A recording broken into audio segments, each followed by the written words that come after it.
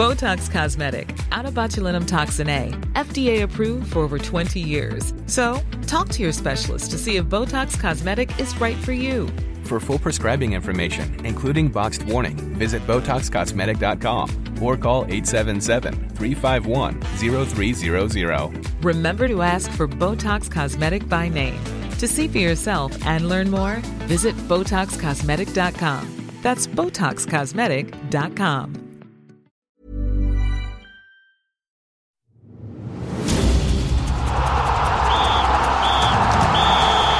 And we're into extra time.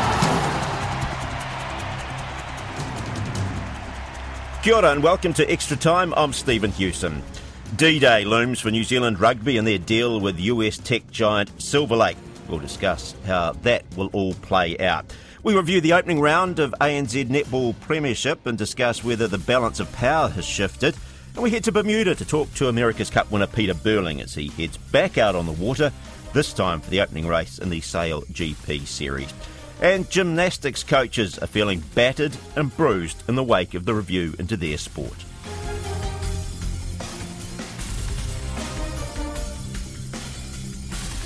Next week, New Zealand Rugby will vote on whether to go ahead with a proposed $460 million deal, which would give Silver Lake, a US tech company, a 15% stake in the game.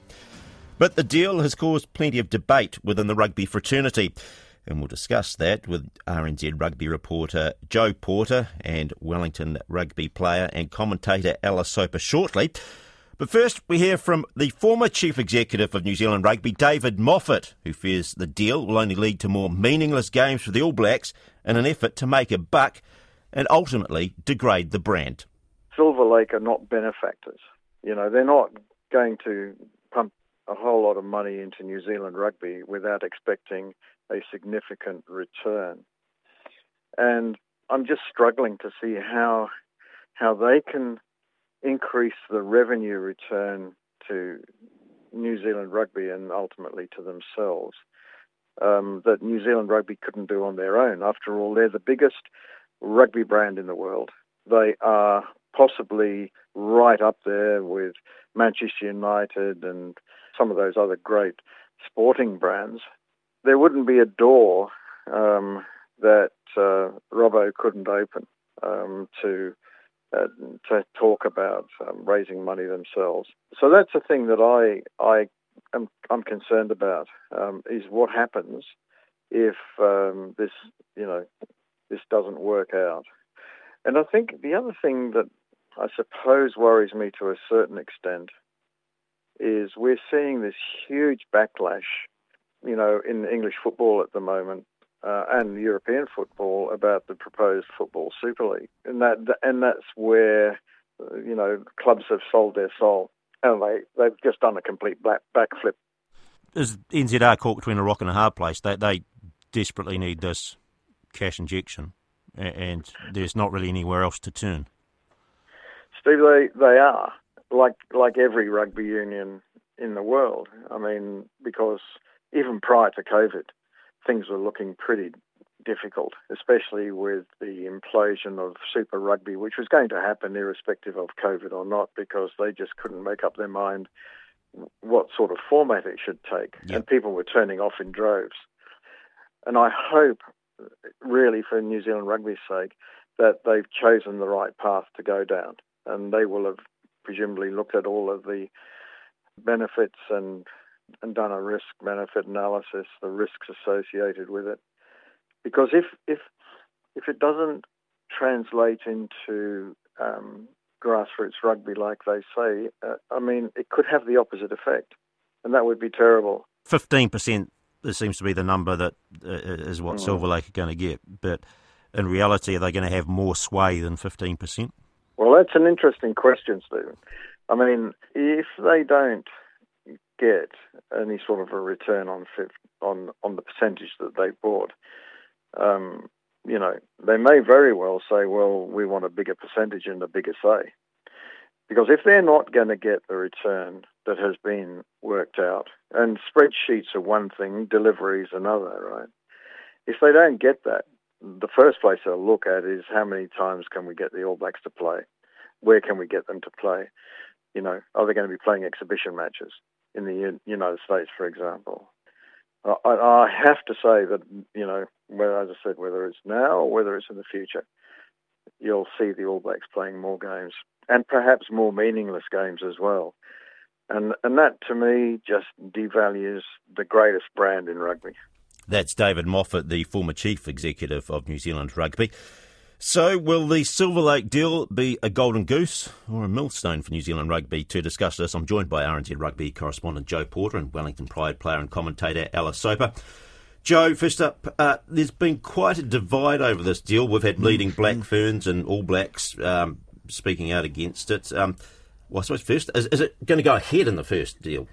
I think so. I think all the noise suggests that mediation has been relatively productive, and that the Super Rugby franchises, the provincial unions, of course, the provincial unions being the one who have to vote on it and have a majority of them support the deal, are all largely in support of it. They have a few sort of concerns about certain points, but largely they know that New Zealand Rugby and themselves need cash and they need it quickly, and there's no better way to get it or as much of it as going down the Silver Lake path. So look, I'm expecting it to be passed on Thursday at the next Thursday at the AGM. And I'm also expecting the Players Association to give it its approval as well, after they've obviously had some gripes about certain things. One of them being the fact that there's the possibility the players might take a smaller percentage of NZR's overall total revenue should the deal go ahead.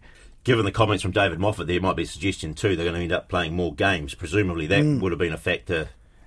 Absolutely. The Players Association have to look after player welfare, and we're already being told that there's too many games in the calendar year, that players are getting beat up. That's the reason we need to have All Blacks taking sabbaticals and coming back to Super Rugby and not doing pre-season, coming back to Super Rugby late and all those sorts of things. Having to miss at least 2 Super Rugby games a year if we're in a full season. The All Blacks have a mandatory stand down because they're already playing too much rugby. So that has to be a massive concern for the Players Association and the players themselves. Of course, it's not necessarily what will happen. New Zealand Rugby tend to think that the extra revenue that Silver Lake will produce will therefore eventually benefit the players and create a larger pool of money for the players to take their pay from. So there's a couple of divides there, but look, I am expecting this deal to get across the line. Alice, what's your take on this Silver Lake deal? Well, my gut feeling is that people are inherently uncomfortable every time we remind them of the fact that rugby is actually a business, because everyone likes to think it's still old boys down the club room and mud and cheers to the ladies in the kitchen. But, it's a case of things have moved quite a long way from the ideals that we previously held for rugby. Do I think that this Silver Lake deal will be a silver bullet? No, because I think ultimately it's down to what the value set that's driving these decisions, and I still don't necessarily see how giving more money and that money essentially going to the top percentage of players who are the 1% of our game, and then meanwhile the 99% who make up everything else. I can't really see how that's going to have the significant change that we need to really turn the ship around and bring rugby back its relevance. I also don't, think that playing a whole bunch of extra tests when I already don't really care about All Black tests because I can watch one every second weekend, it's not necessarily going to be what's going to get me excited about the game. That said, though, I do know that the AIG deal was a big part of saving the Black Fern 15s program. There was a conversation back in 2011 about scrapping 15s for the Black Ferns altogether, and it was when AIG came on and signed that deal that's basically what saved our bacon. So could it be that this is also, I know I've seen the spin. I've seen them talking about how this is going to be the difference of whether we have a Super Rugby competition or not. I hear that that's happening regardless of this deal, but hey, wouldn't it be good to get some women paid? The talk is sort of this can be a saviour for grassroots rugby. And that this money will find its way to that tier of the game. What is it, from your perspective, that the grassroots game desperately needs? Well, it just needs some love, doesn't it? And I think it's actually a whole change up of how we see things. I just think even like if we look at the stories that come out of NZR itself most of the time. It's always just talking about All Blacks and Black Ferns, All Blacks and Black Ferns. That's great, guys. They're cool. But what about everybody else? I would love to see some more profiles, some more stories, some more yarns about the stuff that's happening in the backyard, the stuff that's happening in our communities. I still think one of the best things I've seen in the last 12 months was the parliamentary old All Blacks game that we had here in Wainuiomata, because what that was is it was a throwback to what rugby used to be, where you could maybe go down to your local club and see an AB playing there. These type of deals are going to take that chance even further away, but it's that you need to have that emotional connection, that heart connection with the game, and we have that by knowing who each other are and having that personal connection. And so that's where grassroots is important, because that's where most people's interaction with our sport is. So you have to give that love, but it doesn't actually have to be money. There are so many smart things you can do with volunteer programs. There are so many smart things that you can do with, like I say, just telling better stories. But that needs to take some attention and some energy to drive that type of thing. And when I saw the cuts that were made by the NZR in the restructure as a result of the COVID, it was a lot. The first on the chopping block was all that community stuff. And that's where rugby lives, and that's where it grows. So we need to be putting back into that. Joe, I mean, is this going to save grassroots rugby? I mean, we had the Heartland provinces coming out saying they supported the deal, but simply, it's a numbers game, isn't it? And people, the female side of the game is growing, but the side of the game, the blokes aren't. They're leaving in droves. Yeah, and I'm not sure how you can't just throw money at that problem and hope it goes away, because you're right. Teenage boys are leaving the game in droves. Participation levels at senior level among men's rugby is disheartening. What's happening there? My old club, Porniki, I played at 10, 15 years ago. There were twice the number of senior teams as there are now. I mean, just last season they had to go to the United States to college teams to fill up their Colts under-21 team and make a women's team a reality. So certainly player numbers at club level are dropping and will continue to drop if something's not done. Now, I don't know what needs to be done, but it needs to be probably, like Alice has said, a bit of an overall structural change and some difference in governance, and to figure out why it is that these people are leaving the game and what needs to be done at clubs to get them back, because you can't just throw money at it. However, clubs and provincial rugby unions feel somewhat sceptical about whether or not all this money will filter down to the grassroots game, and there's good reason for that scepticism. New Zealand Rugby, I'm told, are thinking about putting, there's $460 million, this cash injection initially from Silver Lake. I'm told New Zealand Rugby are going to be putting away around $200 million into cash reserves just for another rainy day, which the provincial unions will be thinking is a little bit too much. They would have liked a little bit more money, I think, than what they will end up getting from this deal. But they will be told this time exactly probably how to use it. NZR will be a lot more prescriptive with the way that funding needs to be used. They'll make sure the provincial unions tag that funding and show them exactly how they're using that money, because I think in the past some of the unions have been a little bit less than sort of thorough, I guess, with the way they've spent the money and haven't used it as wisely as they could have. Perhaps they've spent it on a big signing or a player rather than putting it into infrastructure, which they needed to do. So certainly there'll be a little bit more accountability there.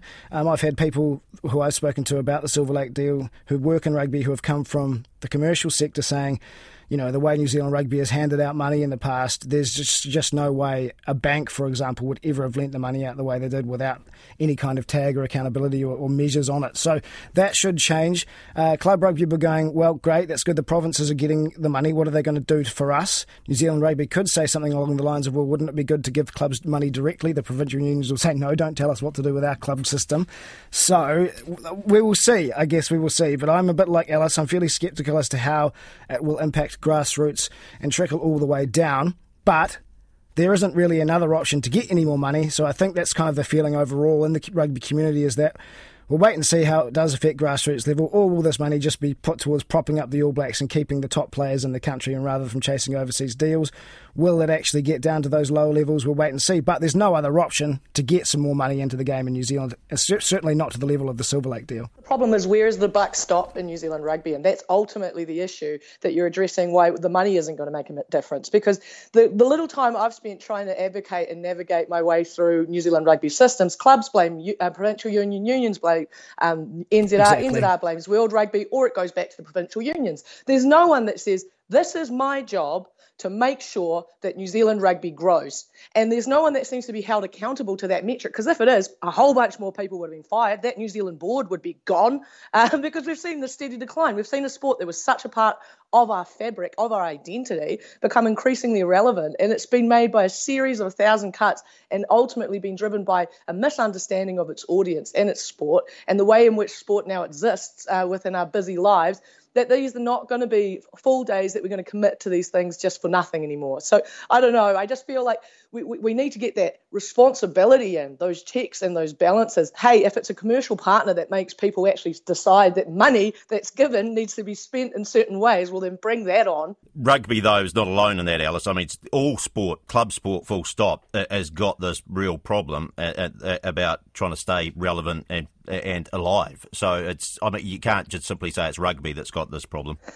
No, but I can say we've done the worst job of it, because we've taken something that was, like, if you thought New Zealand, you thought rugby. But if you ask anybody under 25 that question, that's not going to be the first thing that they're going to say. So I think we've done a pretty terrible job of it here and making it any type of relevant for young people, because it's just not there anymore. I just should point out, and it's slightly digressing from the point you're making, Alice, about some of the concerns around the risk associated with the Silver Lake deal. Obviously, if things don't work out as planned and Silver Lake don't make money off this 15% share, well, they could bail out on the deal after one cycle. And then, of course, where does that leave NZR? Possibly with less money than they started out with, and in a position where, A, they have to sell that 15% stake to someone else because they can't afford to buy it back themselves. Does that other company have NZR or rugby's interests at heart? That's a dangerous, potentially risky situation. What happens if they lose money in the Silver Lake deal, and then therefore New Zealand's NZR's 85% stake becomes worth less as well? Who's going to pay for that? Is NZR going to cover that cost? Are some of the players going to have to share some of that risk? Are some of the provincial unions going to share some of that risk? So there are these stakeholders and interested parties that want to know exactly how this risk is going to be mitigated or managed by NZR should things go belly up with Silver Lake as well. Joe Porter, Alice Soper, thank you very much for your time on Extra Time this week.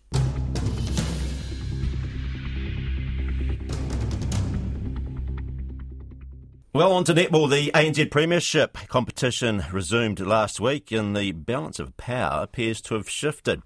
Defending champs, the Pulse, lost first up to the Northern Stars. The Steel comfortably beat last year's runners-up, the Tactics, and the Magic toppled the Mystics.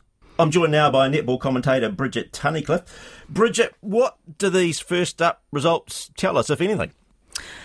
Well, after that first round, I've got no idea who the favourite is now, to be completely honest. The first result didn't surprise me that much, the Stars beating the Pulse. The Stars have got a really good team this year, recruiting Anna Harrison and Gina Crampton. The Pulse have had 5 changes, and they are without Amelia and Ignatios for the time being, so that was obviously going to have a big impact on the Pulse. The result that shocked me the most was the Southern Steel beating the Mainland Tactics. A lot of people are saying that the Tactics are the clear favourites this year. They've only had one change from last year's team. Runners up last year, everything felt aligned for the Tactics to take it out this year, but hopefully that was every team sort of has one really awful game of season. They'll be hoping that was it, and that from now on they'll just go upwards. So hopefully that was their bad game out of the way. But yeah, the Steel coaches will be really thrilled with the shooting combination between English import player George Fisher and Tiana Maturo, who's come down from the Pulse. So they'll be really pleased with that. And that final game, I was expecting the Mystics would be too strong for the Magic. The Magic have had the most changes of any of the teams, 7. Really hard to predict with that many changes how the Magic were going to go. But no, the Magic prevailed. Caitlin Bassett started off a bit slow, but she came good throughout the game. It's going to be a really interesting competition. That loss for the Tactics, it wasn't just a loss, it was actually a bit of a thumping, wasn't it? Yeah, it was weird. Like, the Tactics just couldn't seem to get out of first gear that entire game. They were weirdly flat. Really interested to see how they go against the Stars this Sunday in Papakura. Given the Stars, a lot of people are tipping the Stars might be title contenders. So, how do the Tactics bounce back? If they beat the Stars, that would set them up nicely going forward. Other games this round? What are you looking for? Yeah, looking forward to see how the Steel back up that amazing round one performance against the Mystics on Saturday. I'm also really stoked to see that Australian coach Rob Wright will be sidelined now for going forward. He is a former Suncorp Super Netball coach in the Australian system. He is our first male coach in the ANZ Premiership, and he is widely regarded as the most strategic mind and strategic thinking coach in netball. So will he make the difference and really get the Mystics playing to their full potential this year? Mentioned Stars tactics and Magic Pulse game on Sunday. Looking forward to seeing how Kelly Jury goes about marking Caitlin Bassett. They came up against each other quite a lot earlier in Kelly Jury's international career. I think she's probably better equipped now to deal with Bassett. And Bassett, while she had a good round one performance, got a way to go to be that player, that dominating player that she was a couple of years ago. Thanks, Bridget. Top round of netball matches ahead this weekend.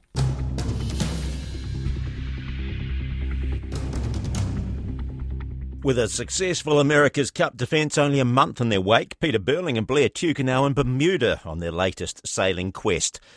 Joined by several Team New Zealand teammates, Burling and Tuke head the New Zealand Challenge, competing in the International Sail GP League, with the new season getting underway this weekend. A COVID-19 lockdown in the island nation means what was already a tight schedule's become even tighter, with the team's boat only finished and launched for the first time yesterday. Burling told Clay Wilson the lockdown means they are cutting things rather fine. As soon as we landed, we were straight into a COVID test, and then you end up waiting for that result to come back, and then you can kind of start operating within a very small bubble. And so, our team's within a bubble, so 11 people in that bubble, and that's pretty much the only 11 people we see the whole time we're in Bermuda, and everyone else we're pretty much socially distancing from, or if we're having to get closer than that, making sure you definitely got some PPE on. That first day we waited for the negative COVID test that came through. Then we ended up going down to the base through a safety course, then out sailing on one of the other team's boats. And that's pretty much been the same for the last 2 days, is that we've ended up doing a 2-hour session in another team's boats. So I guess that leads into my next question, because obviously it sounds like, you have been able to go and do some sailing. So is that just like sailing your boat pretty much? I mean, like how prepared do you feel you're going to be come day one of the event? Yeah, I definitely feel like it's been a massive benefit to be able to sail the other team's boats. Obviously, they're not your boats. Every boat is slightly different in the same time, but it's been pretty interesting to actually be able to learn and see what everyone's been doing across the field.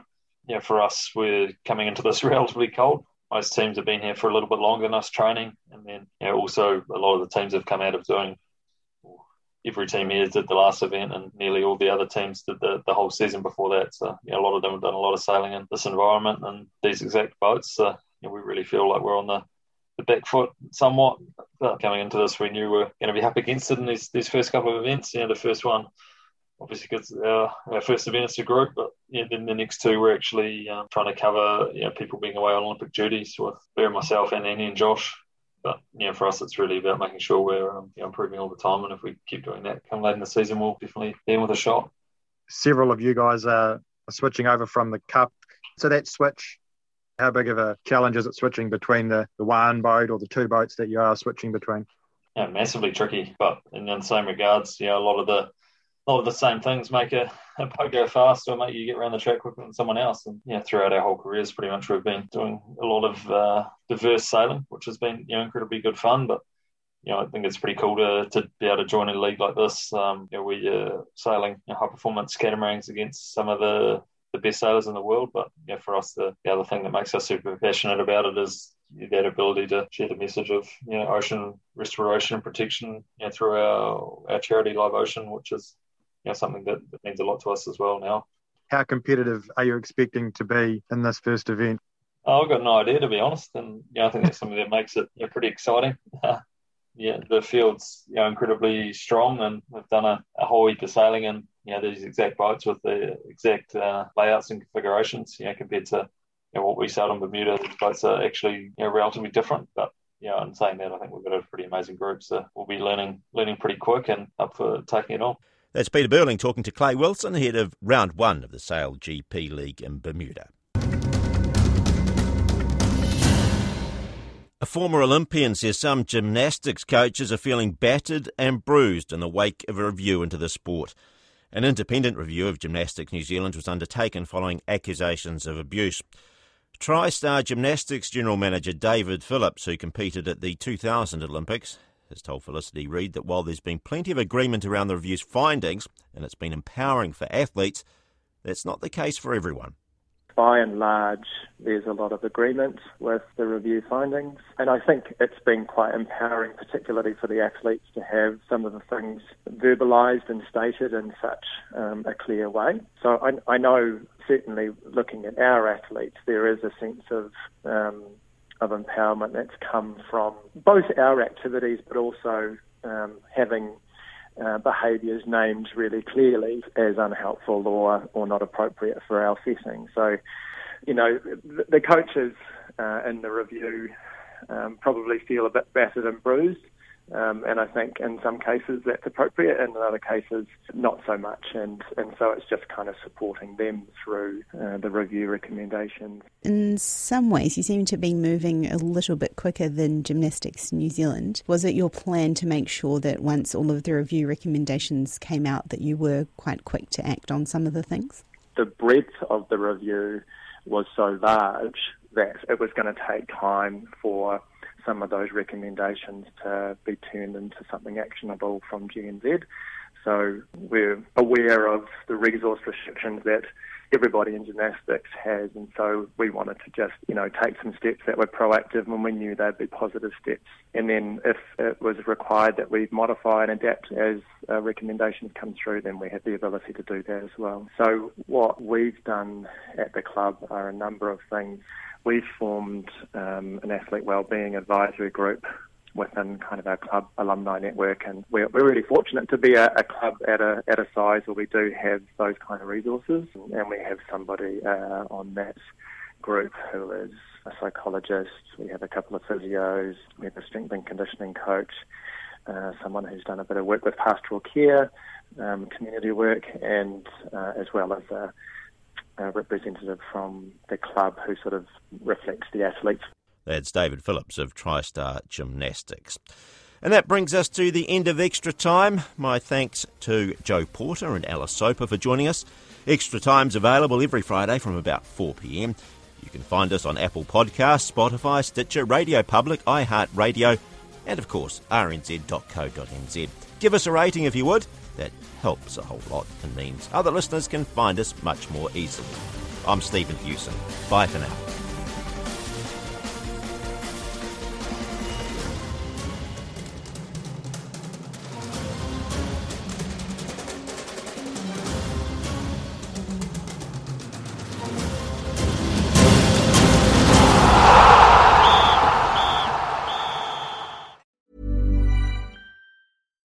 Botox Cosmetic, out of botulinum toxin A, FDA approved for over 20 years. So, talk to your specialist to see if Botox Cosmetic is right for you.